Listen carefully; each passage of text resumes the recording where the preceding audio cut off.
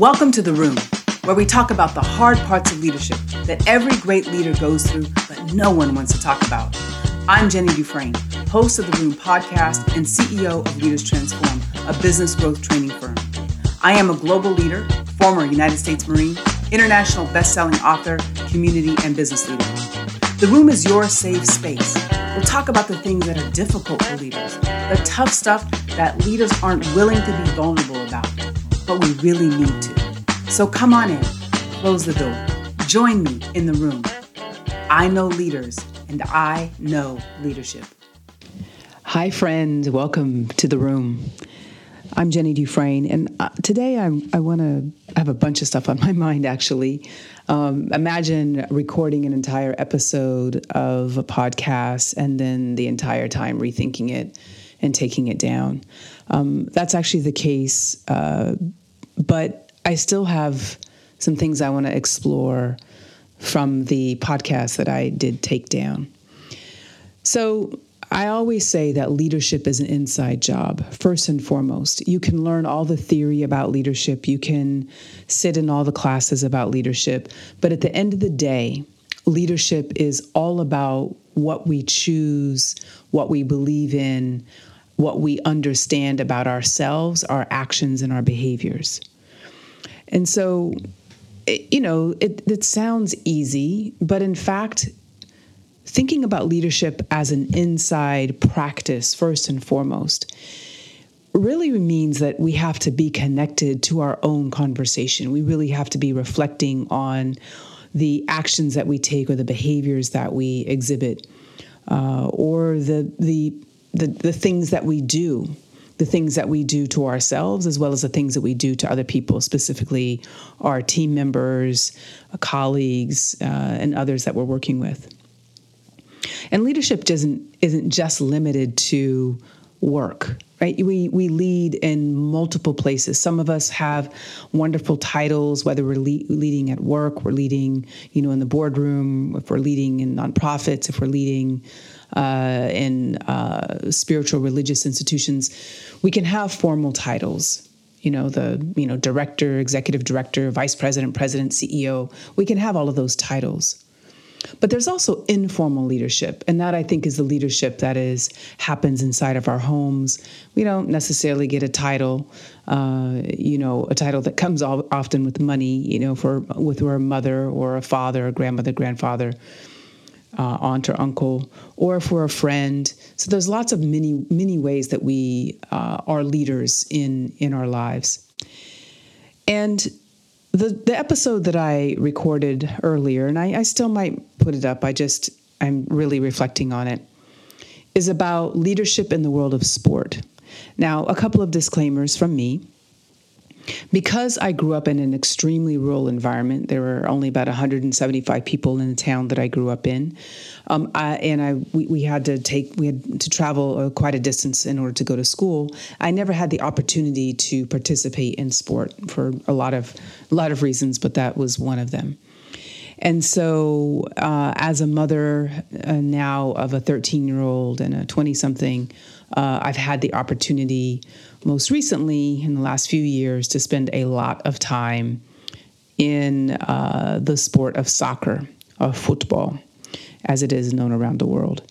And, soccer or football is a global sport. It is probably in countries outside of the United States more significant than the U.S. football, American football, or basketball. Maybe coming close to baseball as a global sport. But it is truly a sport that anyone can play.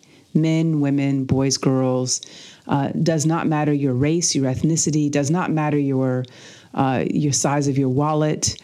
If you have a round ball and you can create something that looks like a goal on two ends of a field, you don't have to have turf. You don't have to have anything special. It's nice if it's turf, but I've seen children play. I've seen grown men and women play on hard-packed earth. So it doesn't require specifically any sort of special things. So this past weekend, we had a huge tournament that we're a part of. My son plays competitive sport in a competitive league, and he's African American, and the team that he's on is a mix of children from all over the world, Caucasian kids, Asian kids, South and Central American children. So really children from all over the world, and parents from all over the world. And one of the experiences that we had this weekend was our opposing team was very good, and we were getting our cookies handed to us. And the team was very aggressive. They were very physical, I should say. They were a very physical team, our opponents. And so we were really getting beaten. I think the final score was 8-0. So, it was a pretty big thrashing. But at the end of it, a number of our players ran off the field, and I think it was 2 or 3 Caucasian players started just talking. Really, our whole team was talking.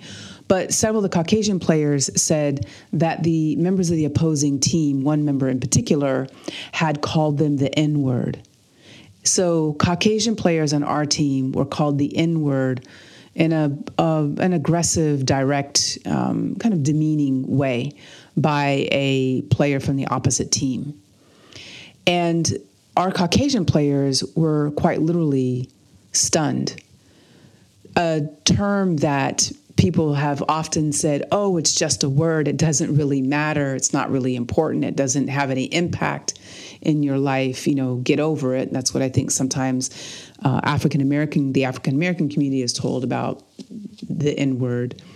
It had been used directed at these Caucasian players. As a parent, I was dismayed, disappointed, disgusted, and floored. The player from the opposing team had actually been saying other things as well, and had, in the midst of play, had been given a yellow card by the referee. So our players are having all of this conversation, and they were really disrupted. And I was a bit ticked off. And so I went over to the ref, and I reported to the referee, who was the head referee. I reported to him what had happened. And he says, I saw the player. He said, I gave him a yellow card, but it was for something else related to maybe how the player had spoken to the ref. And I said, well, listen, this is a real problem. I brought our players over. They shared their story, and the ref said, well, you need to talk to the field marshal. So we addressed it with the field marshal, and the field marshal was horrified. And he said, I'm so sorry that happened. It's just not what we should be doing in soccer. It's not correct. And he said, I will call the headquarters level. So I said, okay, great. And I'm still thinking about it. And I had talked to the opposing team, a couple of their players, just casually. I said, hey guys, where is your coach? And this group of young boys said, well, why do you want to know? What's wrong? Why do you need to know this? Why? And I literally, when I say that I spoke to them, like, hey, because the conversation isn't with children. The conversation is with adults that I wanted to have. And so this player team started telling me sort of, well, I don't know. And I said, well, where is your team manager? Or who is your team manager? Oh, well, I don't know where she is, because it was one of the kids' moms. Oh, I don't know. Why do you need to talk to her? I don't know. Now, again, mind you, these are 13-year-olds, and yeah, I get that boys can be boys, but I would guarantee you, had anyone spoken or asked those questions of our team, they would have directed the adult to whoever the adult was asking for. So that was kind of a red flag for me in terms of what this team's culture was all about.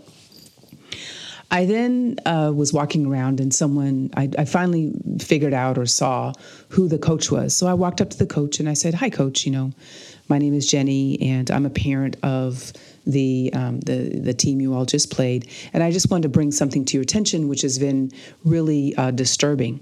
And I said, one of your players, player number, and I gave him the number, was on the field using the N-word against members of our team in a really kind of hostile, demeaning, and aggressive way.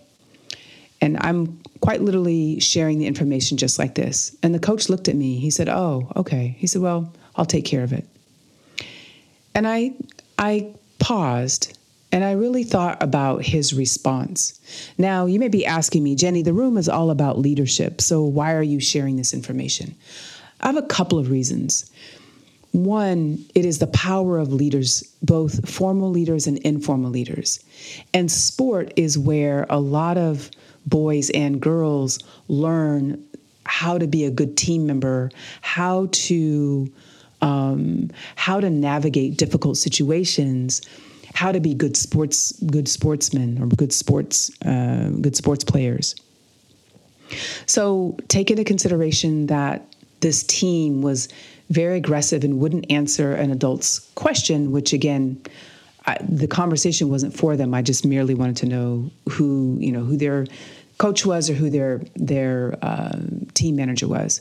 And then when I get to the coach, I realized that the coach was very not concerned. And what even took me aback even further was, here's a team that is very good. They are actually a very highly ranked team. And there was a sense of not just superiority, but a sense of a lack of humility, a lack of kind of being in tune with the situation. Now, I'm looking at the coach, and I go back to my first statement. Leadership is an inside job. And what I believe that I was seeing in this coach in his nonchalant response was a lack of understanding of the importance of his leadership in forming the team's culture, in forming the team's sportsmanship, and in forming even the power of winning.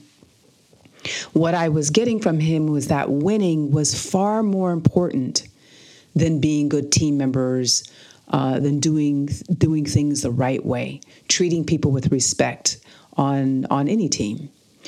And so I was underwhelmed by his response, and he, I'll take care of it. That's literally what he said. And so I went back to the field marshal and I said, I just spoke with the coach, and he doesn't really appear to have, really doesn't seem to have the understanding of the seriousness of what his player is doing and the impact that it has had on another team. And so the field marshal agreed and said, I've reported it to the headquarters, and what they've told me is that this player will be suspended for 3 games, and if he is on a scholarship, he will lose his scholarship. And so I said, okay. And then I thought, and as I walked away and shared the news with our parents, I thought about accountability. And how sometimes leaders will say, I'll do that, I'll take care of that.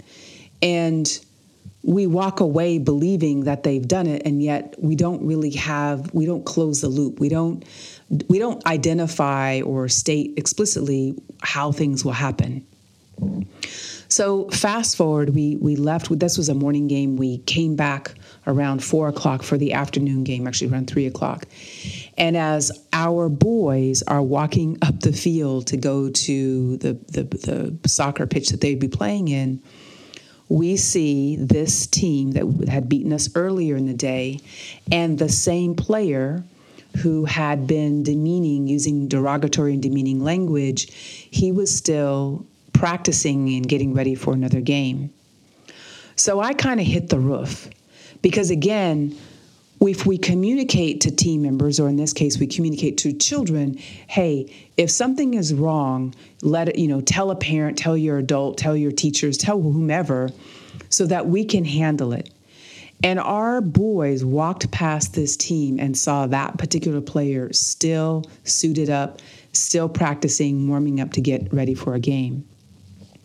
So myself and a couple of other parents, we pivoted. We went back and found the headquarters building. and found the person who was responsible for the entire tournament. Now, this tournament is huge. There's probably a couple thousand people. There are 26 soccer fields at this particular tournament.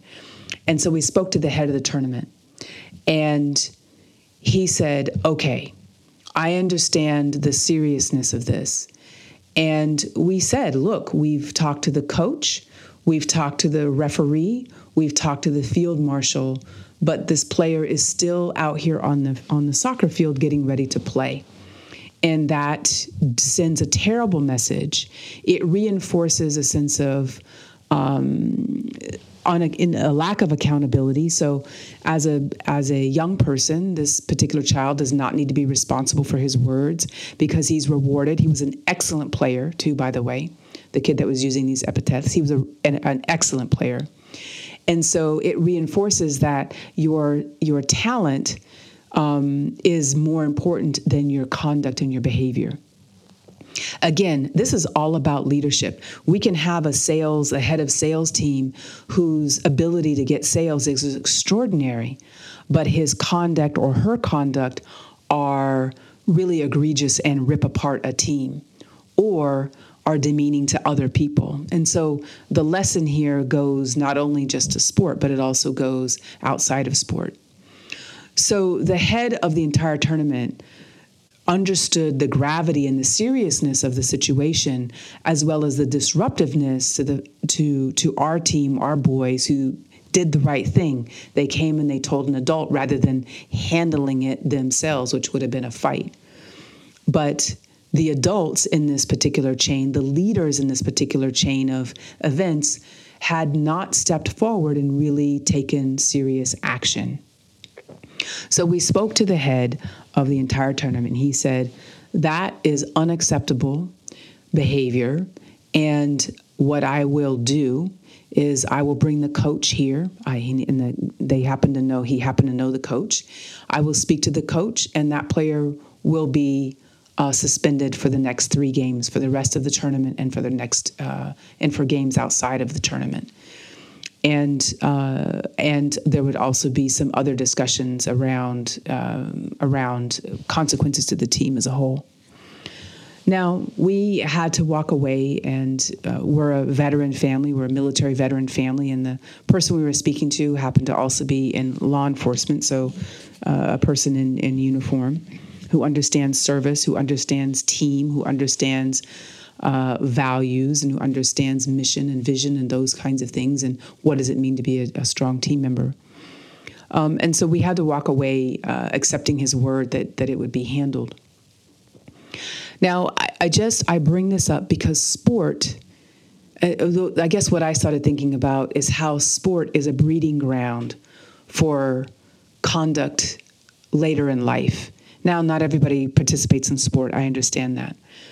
But what I thought, there's so many things. Number one, parents who have children, if we are walking around in our homes, in our homes, and we are using racial epithets, it doesn't matter for who, against who, if we are making misogynistic statements about women, if we are making homophobic statements in the safety and comfort of our own homes, our children are always listening.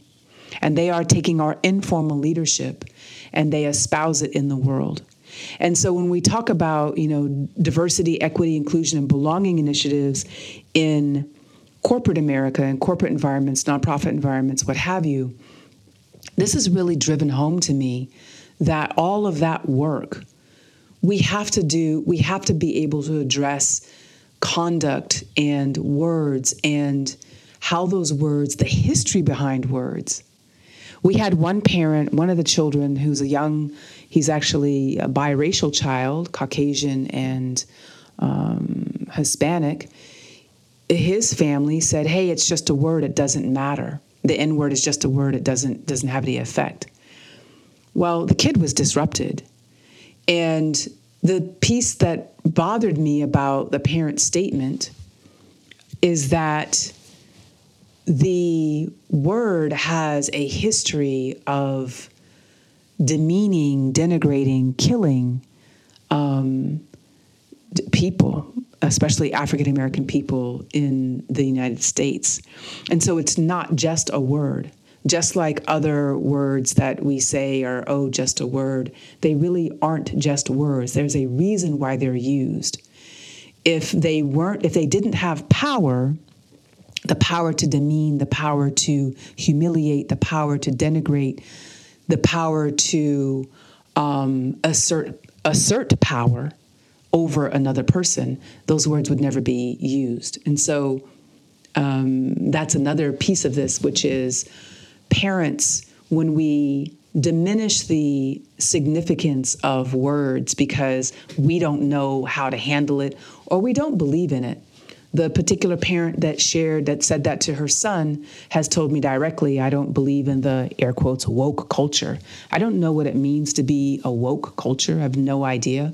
I know that it has become a nice term for people to use to again, I think, keep people from understanding their sovereignty, their freedoms. But that's not really the perspective that I have. I believe that there is history in words that is about power, about denigration.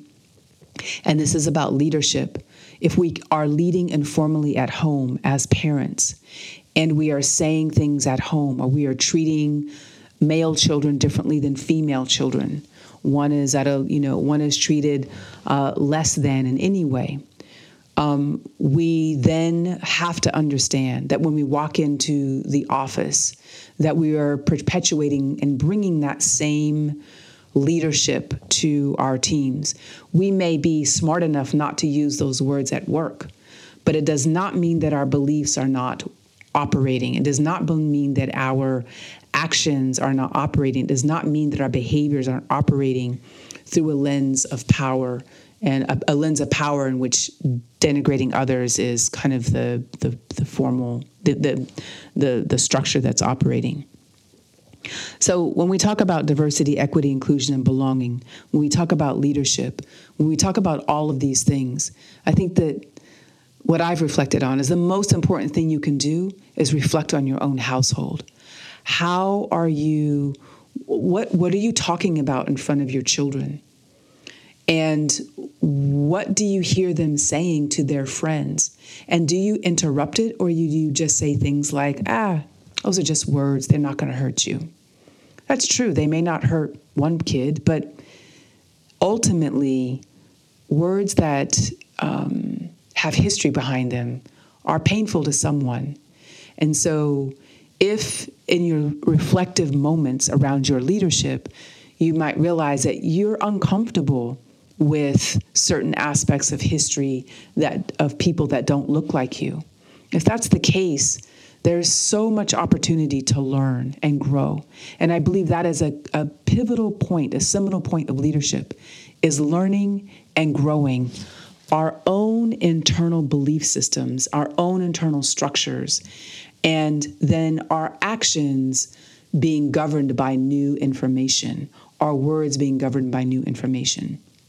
The world of sport, and particularly children, when children are playing sport, it is a first place to exercise true leadership and to reinforce the messages of honor and respect.